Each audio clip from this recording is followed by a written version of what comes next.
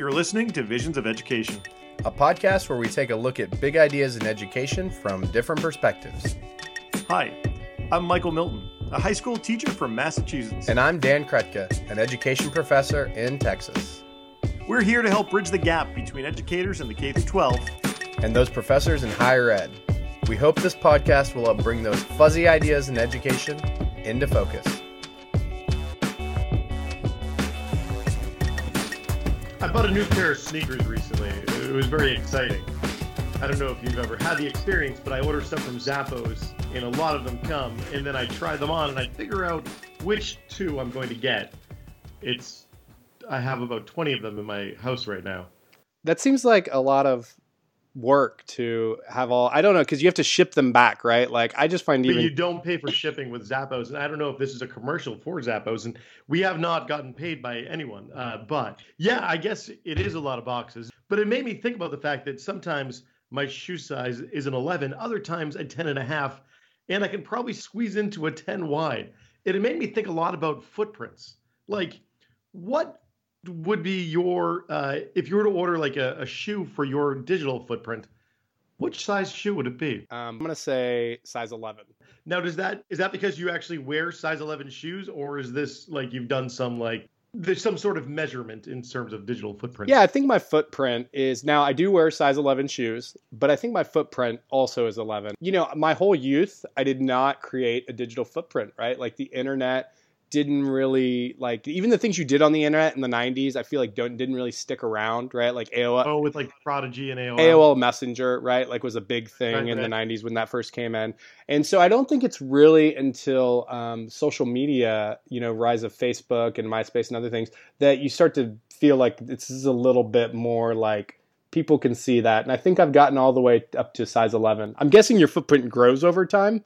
That doesn't seem like how feet work, because eventually... I don't really know exactly how this analogy works. I know for me, I can still go back to my Friendster days, and I was friends with, was his name Tom? Yes, and Tom. So that's at least one friend that I had. Yeah. Well, I guess part of the analogy that potentially works is that, as your digital footprint grows, it can be difficult to go back down in size, right? And possibly even very painful to do so. Maybe that doesn't totally work. We did probably have a falling out, me and Tom, when I stopped using Friendster. That's a Friendster reference, was a precursor to, I have no idea. A lot of things. I think when it comes to digital footprints, though, topics like this, we need some guidance, right? We almost, need to be walking along the beach, two people, and we need an educator who, when you only see one set of footprints, it's my teacher educator. It's terrible. This is the worst analogy. Like, we have a guest who could probably talk to us a little bit more about this. Her name is Tanya Duce. Tanya, how are you doing? I am doing well, gentlemen. Thank you. And when I was saying that there's only one set of footprints, I was trying to imply that Tanya was carrying us in our digital footprint quest. I have one of those inspirational paintings in my head now with like the beach and the footprint. Yes. We need to make that. For this episode, can somebody put that together? You want a digital footprint? I think that would be good. What does a digital footprint look like? Well, that depends on who you ask. I mean, I through your footprint sizes, I'm curious if a size 11 digital footprint, what score would that translate to on Klout? Oh God, remember that? Right? Klout is dead. I think there's a few other things that have popped up, and I was reminded of brandyourself.com, a service that I have used to monitor my own digital footprint. Interesting. Why don't we back up do you mind telling us a little bit more about who this Tanya Duce person is and what is her digital footprint size? Well, the nice thing about me, I have a very unique name, which means that my digital footprint is easy to find. So, Tanya Duce, who am I? Well, I am originally from Texas, which is another thing I have in common with Dan. Well, he's not from Texas, but he happens to be there. Yeah.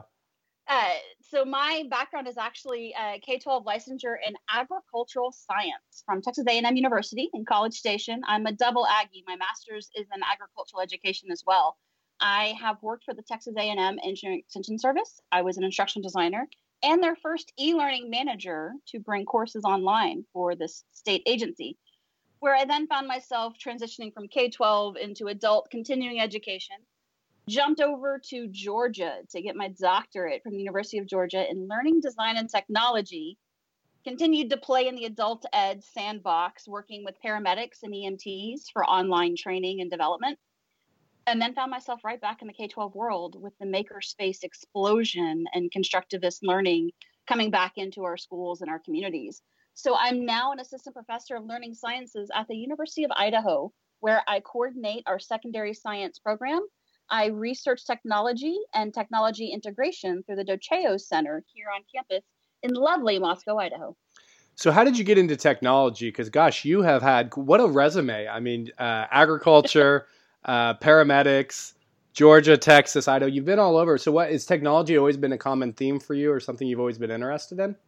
It really kind of has been. My grandfather, who recently passed away, but was the reason I played with the Commodore 64 through the 80s and 90s, he was kind of a driving force behind my love of tech. He was a company man for Southern New England Telephone in New England for the better part of 30 years. I live in New England.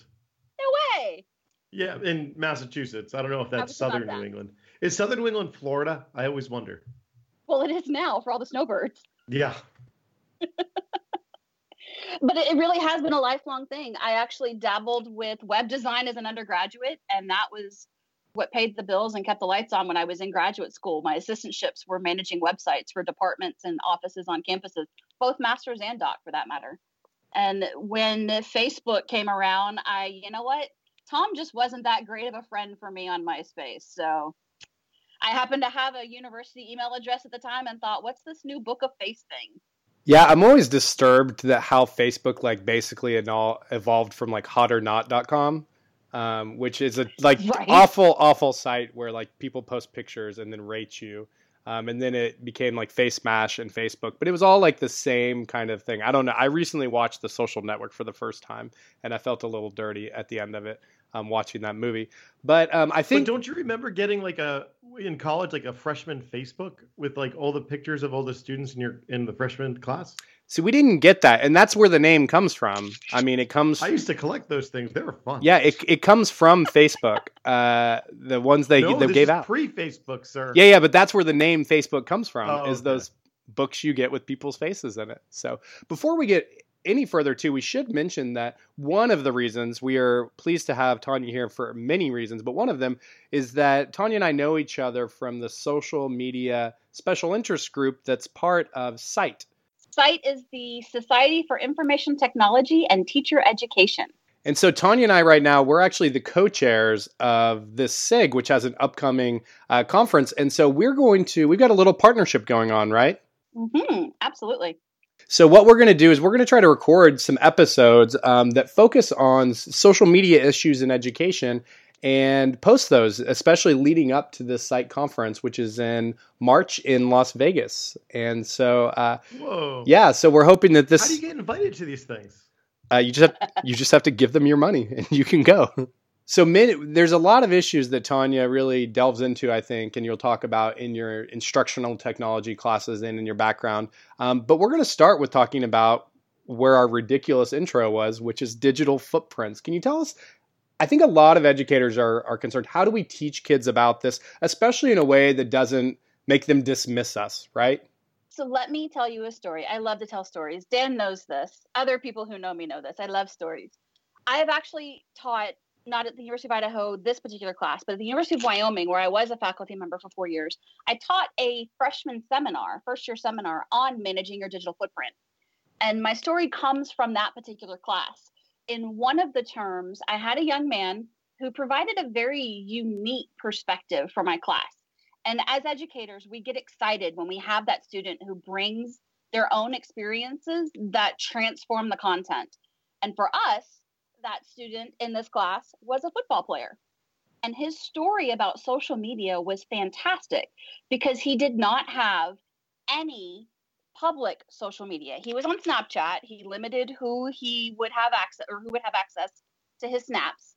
But then he would also talk to his friends about other social media and just didn't see a need until he was recruited to play football in the Mountain West Conference. And they're known for their social media? Well, not just Mountain West. Ask any football recruit, basketball recruit. When you are being recruited by a university to play sports in the Division I arena, you're going to be asked about your social media, and coaches and recruits and scouts are going to tell you to have a Twitter feed and to post about your games and your stats and your life. That totally changed like my whole class. I already taught it before, and then I get a section with this young man, and he says, well, my coach told me I had to create a Twitter account. And I was like, stop the bus. He did what? Tell me more. And it was one of those where I think about when I ask a student, do you have a social media account? Are you on Instagram? Are you on Twitter? And they tell me yes or no. If they tell me no, it's usually a privacy question, or it's I haven't had exposure. I live in a rural area and we really don't have Wi-Fi and wireless internet, so it's not a big deal. If they tell me yes, then I ask them what's on it. Then they're posting silly memes or they're interacting with their friends. This was a completely different animal altogether. This was, at the time, an 18-year-old man who had a Twitter account for less than a year, and he only created it to create an image for football coaches. Interesting. My mind was blown instantly because I hadn't thought about it from that angle. And so he was already making really conscious decisions about an audience that he was posting for and what ways he wanted to, convey himself to that audience, right? Absolutely. And it completely changed kind of the dynamics of the conversations, because whereas the students before were like, well, I really don't think about what I post on social media, he had an absolute purpose and he had guidelines. And now that he was enrolled at a university and in a program, he had to really think about what he posted, because the NCAA also governs what he can share and who he can interact with on social media. So a completely different layer of policy I had never considered before. Right. And that is interesting, because student athletes are often under different types of pressures and scrutiny than other students might be. So how do you go about teaching in your classes? So a couple of the tools that I've used, BYU actually has, again, I'm not paid by BYU, unfortunately, but BYU has a great open licensed digital literacy tutorial that you can flip through that is on their website. It's one of those things that if you kind of Google for it, and I'll be sure to share the link for the podcast. But that's one of the tutorials that I like to give to students to think about, what do they consider to be social media? Because it's interesting, if I were to ask a random student passing me in the hallway, what's a social media platform? You might hear the typical Instagram, Twitter, Facebook. Some of my students don't think about Snapchat being social media, which was really kind of interesting to me at the time. Or, oh my gosh, what was that app? Yik Yak? Mm-hmm. Yeah. Oh, right. I've heard of that Another form of social media. So asking students through or using these kinds of tutorials and tools and asking them what do they think of as social media, it's interesting to see that shift. But with this, so how do we teach it? How do we think about it? It's really funny when you think about generational shifts. When I ask a student to tell me about Facebook, well, that's the platform that my mom and my grandma use. Right, yeah. If I ask a student to tell me about Twitter, that's an interesting question, because depending on where I am in the United States or in the world, I'm going to get different answers. The more rural I am, the less concern or question or, yeah, it's a thing, but it doesn't affect me. True story. Because I have required students to use Twitter for my classes in the past. I asked my students to engage in Twitter chats, just 2 over the course of a 16-week semester. Just tell me which ones that you engaged in and your username so that I can verify that you actually did respond to some of the questions and you didn't just lurk in a chat. And I had a student tell me on the course evaluation that it was unfair of me to require such a new and emerging technology. Keep in mind that I got this comment in 2017. Yeah. Twitter's been around for a while. Twitter's like 10 years old now. It was. And I actually looked at that comment and thought, wow, let me see when I created my account. 2006, by the way, about 3 months after Twitter opened as a platform. So it was interesting. So I went through and looked at my roster of students because, of course, I couldn't tell who it was. And that semester, I actually had an older group of graduate students. My youngest would have been 35. Yeah. Around that ballpark. So as far as these older graduate students were concerned, Twitter was brand new. Mm-hmm. But if I were to ask an undergraduate, especially in Dallas or Houston or Boston or Los Angeles or Seattle, Twitter has a more real meaning in their life and is certainly new. It's something that they've been reading about and learning about for years. You know, it's interesting because I've often said that I actually prefer teaching Twitter to students without familiarity with it, because students with familiarity often have like really specific ways they use it and like it, and actually getting them to transition into different types of uses for a class is a struggle. Whereas if you teach someone Twitter and you're like, hey, we're going to use it for this way in this class to connect with each other, to have a back channel to our course, to learn about, talk about online issues, they're like, cool, that's the assignment, and they do it. And off they go. But with teaching it, so with teaching your digital footprint, I mentioned earlier, Brand Yourself. It's a website that you can pay for. I don't necessarily recommend that you pay or not pay. I can tell you that I've never paid for Brand Yourself. I take advantage of the free tools that they have. And of those tools, it will do things like let me connect all of my different accounts, and it will scan my accounts constantly, looking at my content and analyzing my content. It will tell me things like when I use informal language versus formal language. It will tell me when I use curse words, when I'm cussing or saying something inappropriate, which those filters aren't quite perfect because sometimes you might be having a legitimate conversation about a topic and it'll flag a particular word or phrase. It will look at my interactions and kind of give me a report card of what's going on with my social media and how active am I posting. So kind of blending together some of the other tools that we've seen and not necessarily giving me an impact score, which is what most people would consider their digital footprint. What kind of influencer am I? I swear if I log into Instagram one more time and see their ad for becoming an Instagram influencer, I might throw my phone at the wall. Oh my, I just watched the Fire Festival documentary that everyone's talking about. If you haven't seen it, you should watch it. And yeah, it actually taught... Part of the show actually brings up the ethics of being a social media influencer, right? Because people are paid money to influence people to do stuff. Well, what happens when you influence them to do something disastrous, like go to Fire Festival? And if you don't know why that's disastrous, it's on Netflix. The Netflix one, not the one on the other platform. The platform that will not be named. There's two of them. Is there? So yeah, Hulu and Netflix both released them, and there was like a competition to who would release theirs first. I did not know that. So I have all these different social media accounts. How do I want to, like, what is it? Like, we're talking about managing it or managing your digital footprint. What do I want to manage it to?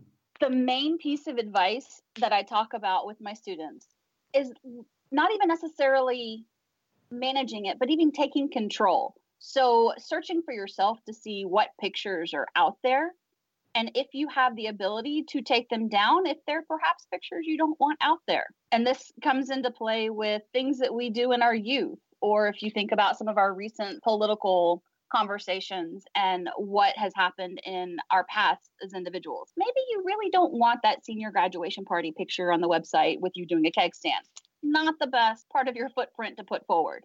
But even with your content, because the fact of the matter remains, when you apply for jobs, when you apply for graduate school, when you apply for internships, they're going to Google you. They're going to search for your name and they're going to see what comes up. And you don't want them finding that Reddit forum post that you put your full name on and told the story of how you stole gum from the grocery store around the corner when you were 13. How'd you find out about that?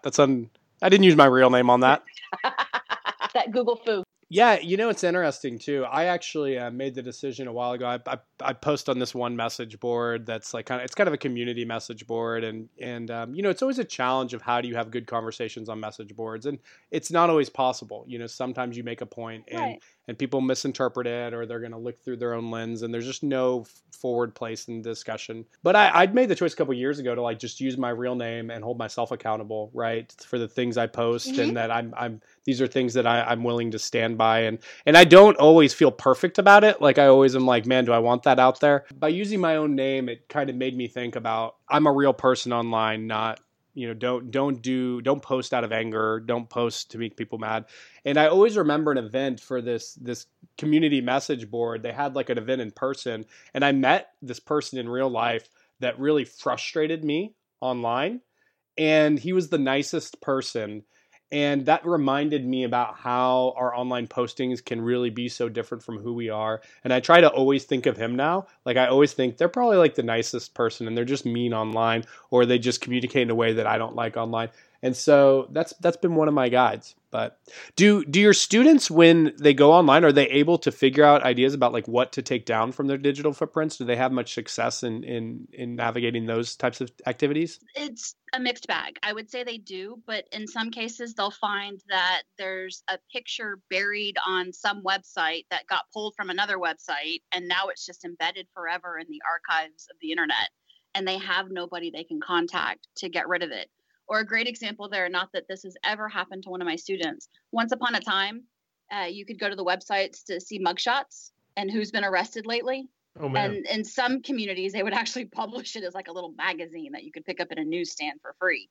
But those websites have been challenged and now can no longer make mugshots publicly available because they were holding people hostage, basically. You'd have to pay them money to take your mugshot down. I just read in Safiya Noble just has a book called Algorithms of Oppression. And she even talked about particularly how Black men were more likely, their mugshots were more likely to show up than other groups, and how damaging that can be when searching for jobs, even in cases where your mugshot's showing up for, something you weren't convicted of or that was minor, and it can possibly deter future ambitions. And so I think that's really important. We have those conversations about even the ways we as searchers, you try to navigate and learn about information online. So one of the things that you mentioned, the fact that like using your real name and taking down things that are unflattering is part of managing your social digital footprint.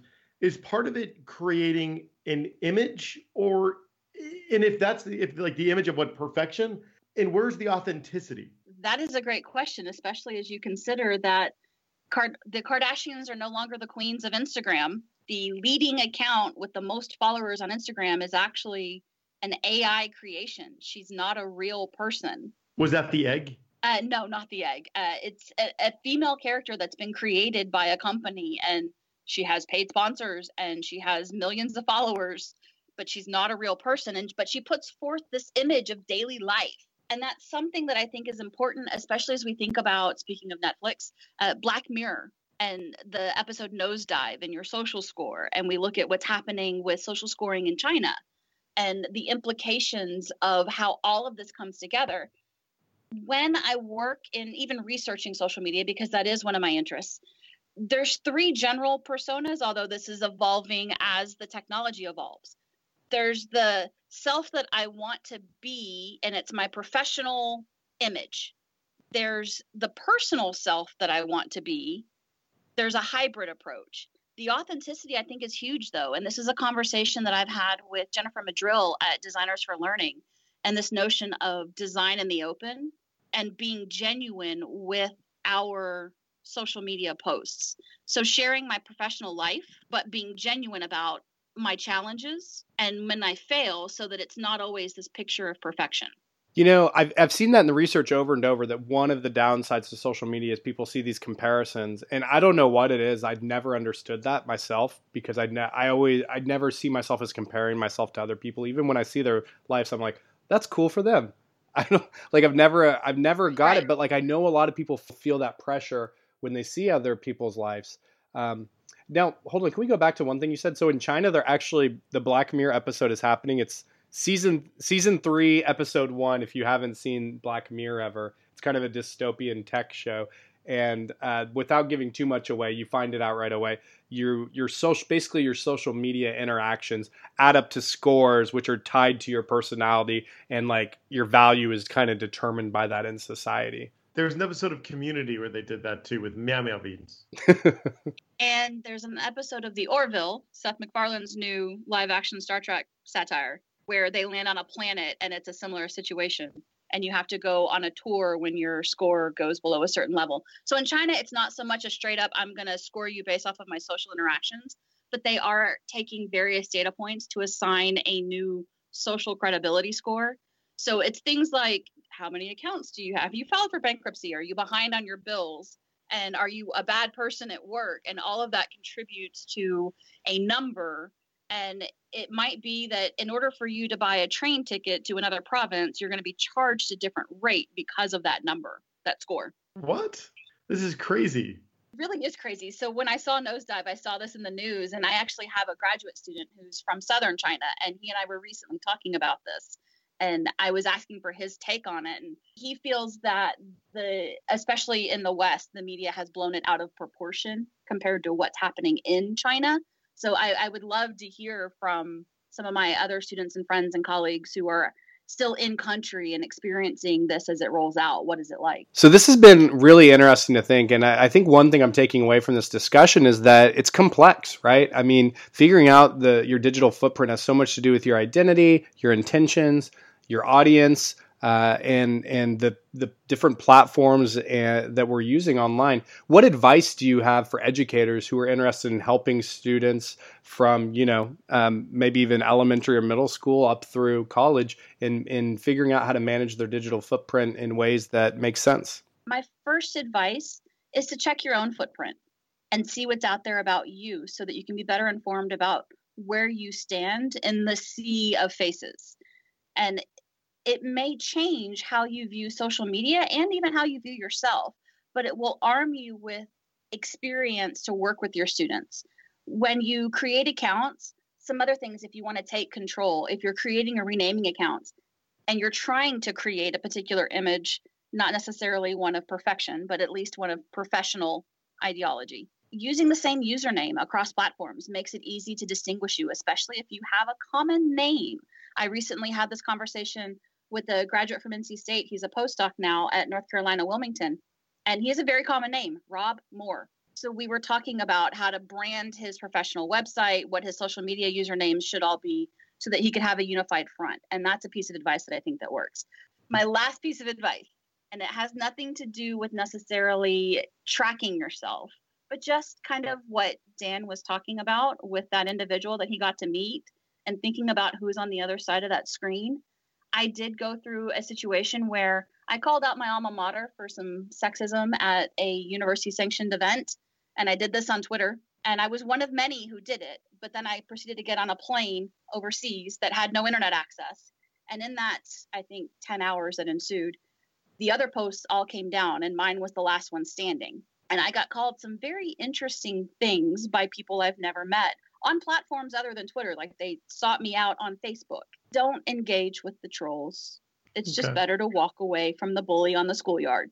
Well, it's interesting too, because then there's also the idea of like engaging in civic conversation and trying to point out, some of the problems. But that story reminds me so much of Justine Sacco's story. If you guys don't know about Justine Sacco, who sent out a tweet that very questionable, something she shouldn't have. She thought it was funny, and it kind of destroyed her life a little bit because her company fired her by the time she landed. People were all following it. And so just the retribution was very quick for what may have been a mistake. At the same time, I've also said sometimes social media kind of points out who you are. Right. And so there's like the other side of it where we like find out that someone's not a good person and not qualified for a job. And so I think that's what we should understand, right? It's social media is kind of who we are in a lot of ways, but it's also problematic sometimes.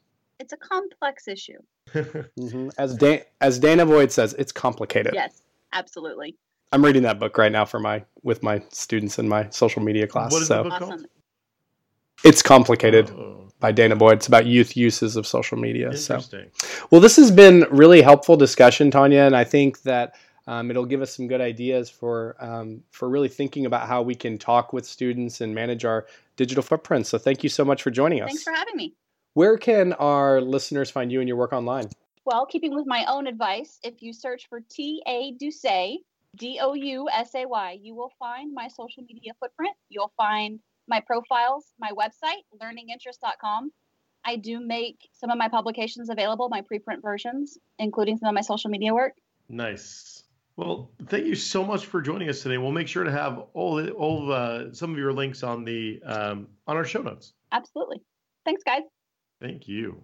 So at the Visions of Education podcast, we are all about sharing the learning. If you're doing something fun, creative in education, or you just want to chat and help us build our digital footprint, hit us up at Visions of Ed on Twitter. We're also on Facebook and somewhere else where I don't remember. I have no idea, but I signed us up for something. I know, bad digital footprint, but it's there. And of course, if you haven't already, please subscribe to Visions of Ed on Apple Podcasts, Stitcher, Google Play, and anywhere you want us to be.